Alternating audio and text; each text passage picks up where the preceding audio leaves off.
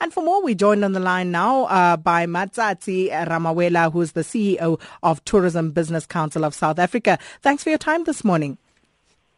Good morning, Sakina, and good morning to your listeners, and thank you for the opportunity. So what is your take on the reviewed or relaxed visa laws as they stand at the moment? Are you happy with this decision? Absolutely, Sakina, like you just read in your introduction.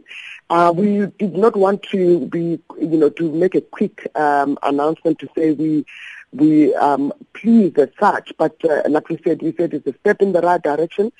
We needed to review them to really look at all the concessions that government has put forward. You really to start looking at the implication right there, because and I don't want that statement to sound like we are not welcoming what government has done. But one of the things when we sat in the briefing on Friday, as they were reading the concession that government has put forward, we had some questions in terms of what then the implication is. For instance, I'll give you an example. One of the concessions they made is that instead of requesting people from visa exempt countries like, for instance, the UK or the USA, when they come into South Africa, that they don't have to carry their birth certificate. They are saying that they now need to carry something, some sort of a proof that whoever is traveling with the child is the parent of the child.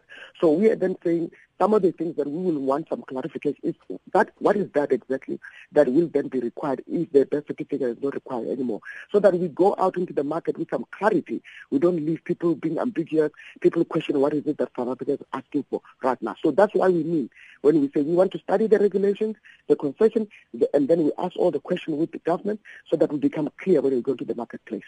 Now, according to the meetings that you've had with the Department of Tourism, what influenced this decision to review the visa regulations? Did government perhaps realize the impact that this was having on the national tourism industry? I would like to believe, Sakina, that really government has, when we sat in the briefing on Friday morning, they really, told us that they looked at it was a balancing act. And we've always said from day one that we really respect government responsibility to safeguard South Africans, because we don't want to wake up one morning, where the bombs blasting all over the place. And so we understood from day one that government has the responsibility to safeguard South Africans, and especially, children, the issue of child trafficking, which is a big issue, the world over, not in South Africa but alone, but the world over. But also as well as balancing the economic interests of South Africa. So we like to believe that with all the submission that came from us in tourism, but other sectors within the business community, really government looked at this whole thing and said, well, how can we meet, be a halfway kind of and which is what we've been asking. Can we go forward and look forward for a win-win solution so that we balance the economic interests of South Africa, but as well as safeguarding our country as well? So how long are you giving yourself to take a look at the impact of these new revised laws? We are one of the things, if you look at our statement, we said we advocated for the establishment of what we call a stakeholder forum. And in that, we look forward to use that forum to be able to look at some of the specifics, like I gave you that specific around, the unabridged birth certificate, that's not required for foreigners. But as well, if you look at the biometric data requirement, the government has made a concession that says if people are coming from a visa-required country, but South Africa has no mission in that country, that they can now do the visa application by post.